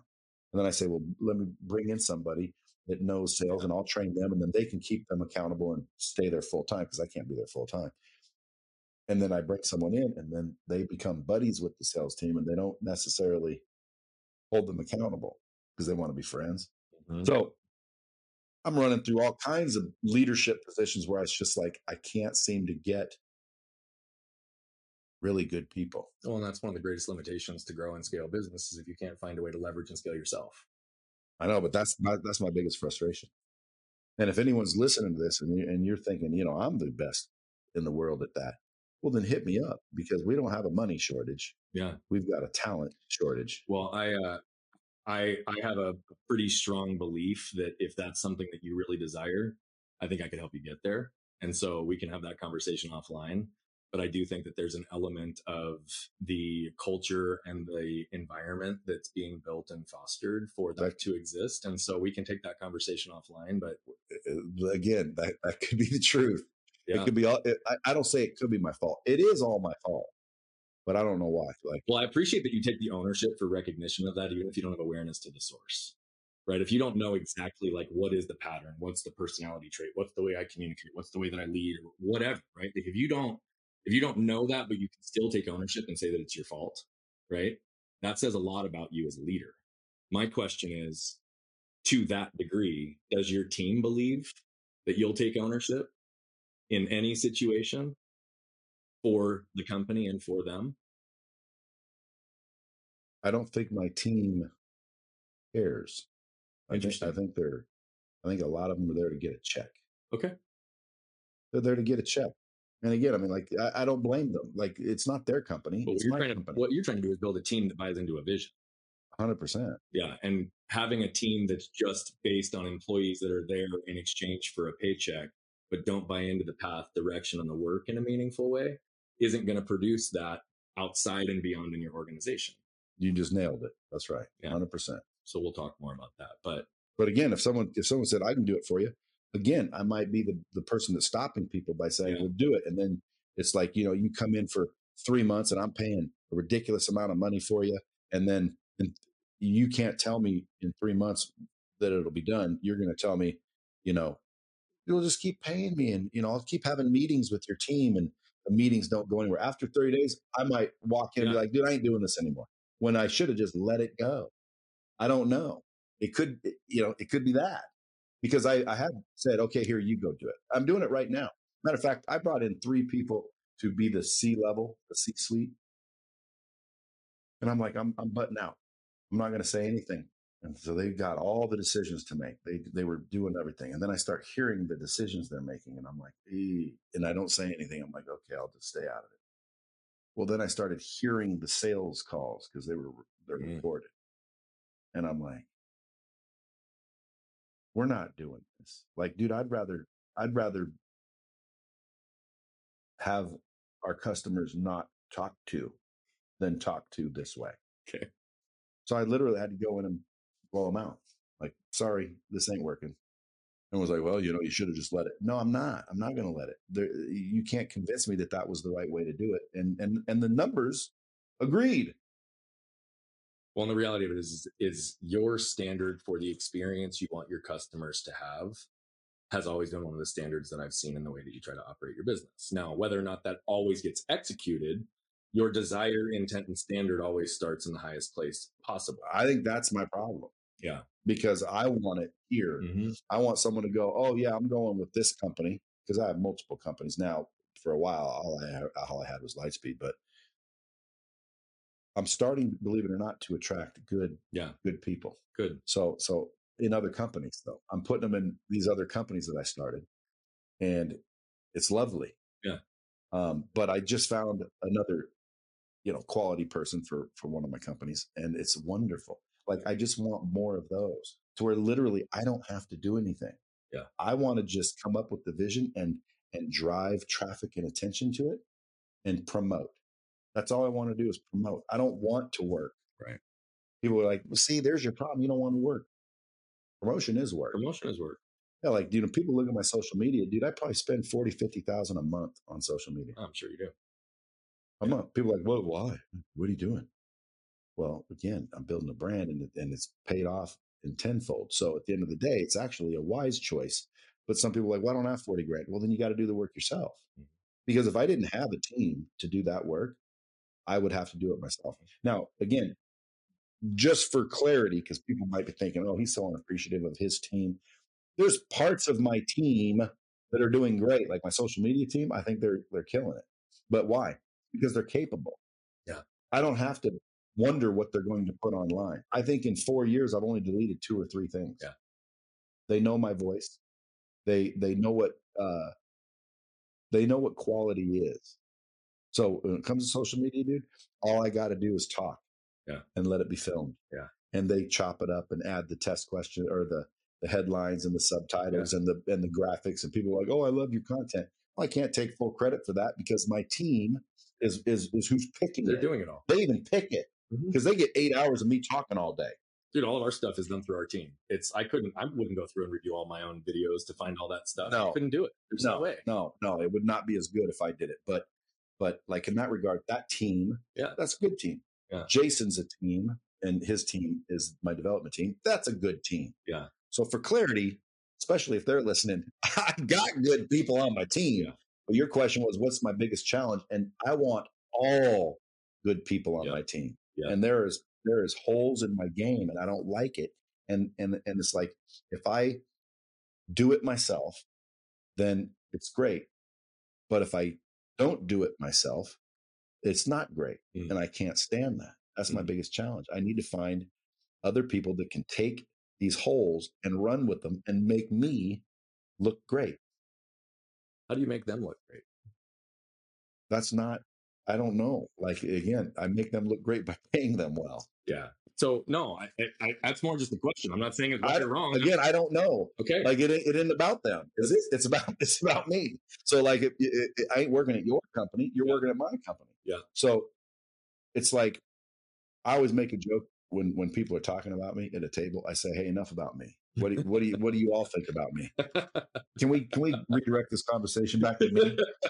And it's kind of jokingly, but in that case, it's not about them, Right. and maybe that's the problem. Maybe they don't feel it's about them at all. Who at Apple is the rock stars? I don't know the answer to the question. That's because nobody got any attention except Steve Jobs. Yeah. And maybe Wozniak, because he was in the beginning. So like, if Lightspeed ever became a multi-billion-dollar company and the whole world knew about it, me and Jason would get credit. Yeah. All the people that helped us would not. Yeah. So it's like, how do you give them credit? Paycheck, shares? I don't know. I don't know the answer. I can't say. And by the way, like through interviews, yeah, like I could say, "Oh, it's not me, it's my team." Yeah. "Oh, it's not me, it's them." But I would only do that if it's really them. them. You believe them. Yeah. And in certain cases, it's not. Yeah. And that's my biggest struggle. I just need to keep tweaking and building, and it takes time. I'm also impatient. Yeah. Well, I think time is the greatest asset, but it's difficult when we have high expectations for standards, outcomes, and we are impatient, right? Because we want everything now. Well, if you read my book, when I was 2 years old, they found me dead on the floor, and they rushed me to the hospital, and the nurse sees my dad with a dead baby boy in his hands, and lifeless. I would say I wasn't dead clearly because I was still ticking somehow, but I flatlined. I was dead technically. And they told him that they'll get a doctor, and he was freaking out, of course. And they told him to have patience, and he, obviously didn't listen. Barged into the emergency room, started yelling for a doctor. Doctor came over, grabbed me, boom, boom, boom, resuscitated me. If my dad would have sat down and waited for a doctor, I probably wouldn't be here. 20 years later, I have a son. My wife has this car seat that's a little defective. Handle breaks, literally drops him on his head from about 3 feet up on pavement. On pavement. Doesn't cry, no blood. Normal people would probably scoop him up and, "Oh, he seems to be okay. What a little trooper." But my wife was paranoid, so she rushed him to the hospital. Same thing. The nurse said, "He's not crying, not bleeding. You see all these kids here? Sit down, have patience. We'll get a doctor." My wife, same thing, didn't do it. Busted in the emergency room, started screaming for a doctor. Doctor came over, hysterical woman, baby, no signs of any issue. Told him what happened. They said, "Let's get a CAT scan." They did a CAT scan of his brain. Immediately went into brain surgery. Immediately, his brain was swelling. He was going to die. If my wife would have sat down and died at home and had patience, no, we would have died in the waiting room. Yeah. Meaning, yeah. I meant had she done nothing, but going and not pushing for that next step, yeah, you would have died in the waiting room. Right. So like, those are two examples where patience would have killed me and my son. So I don't believe in patience in all regards. I believe in patience. Like if a girl tells you, "Hey, hang out and let me go get something more comfortable on." Yeah, by all means, have patience. But I mean, when it comes to chasing your dreams and getting what you want, I think you got to do the opposite. You have to raise your intensity. Yeah. You have to increase your action. I think the only thing we need to have patience on is when the outcome will come, but we have to drive with intentional action at a high level consistently to ensure that that's ever even a possibility. Like I don't believe that you just sit and wait for everything to come. Right. And so just in those two examples that you did, that's exactly the case. Your dad put you in a position where you got what you needed because of his parental instinct and the fact that he was going to make you safe and protected and you were going to be taken care of. You did that with your son, with your wife. Right. And her advocacy to ensure that she got into the ER with him made sure he got the treatment when he needed it. Right. And so I agree with that completely. patience to me is not that we just wait and have everything come. Patience is we can't control the timing of the outcome in every situation, but we still have to advocate for what we believe in, who we are, and the impact we're trying to have. And I believe that's what you do. Well, I'll accept it. I'll receive it. I know we got to get you going to a flight. So do you have any closing thoughts you want to leave everybody with? Ultimately, just, I would want people to, regardless of how they feel towards me, because I am a little polarizing, they need to be kinder to themselves, like raise their value, raise their worth, raise their skill sets, their mindset, and change their habits. Because most people, they're all capable of succeeding if they just have the right information and execute it. Right? Execution is the key. Obviously, having the right information is great, but if you don't execute, then it's not worth anything. But I just want people to realize, value their abilities and value themselves more. Most people are more valuable than they think, and that's why they're not making as much as they could be. That's a really awesome way that you said that. Most people are more valuable than they think, and that's not why they're not making as much money as they could be. If I had a drop and bomb button, I'd be hitting that, because that's the fucking truth, right? That's what we come back to, and we talked about from the beginning. It's that internal shit that prevents people from being able to actually go stand on their own 2 feet, be confident, and stand knowing that who they are is good enough and that they can have high standards for themselves to chase the dreams that they want. So thank you for being here with me today, buddy. Everybody, Brad Lea just dropped bombs. He talked about where he came from, how that shaped him, some of the unconscious things that took place from his childhood that created some patterns in his life, but his conviction and understanding that from an early age, he did not want to be a physical laborer and he did not want to be isolated and alone, shifted him to a place of confidence and conviction in who he is to stand on his own 2 feet and know that what he wants to create, the life he wants, is going to happen.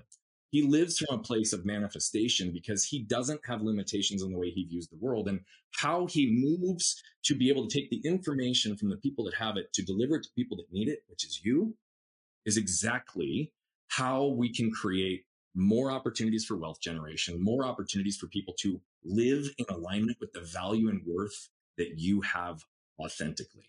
Step into it. And it's not about being like Brad or being like me or telling you that you have to make a certain amount of money, but to live the life that you desire and want to live and to go chase it with no regard for what you could lose on the other side. Put yourself in a position to level up in every area of your life, and that starts inside. You're worth it. Till next time, flip your lid and scan your can.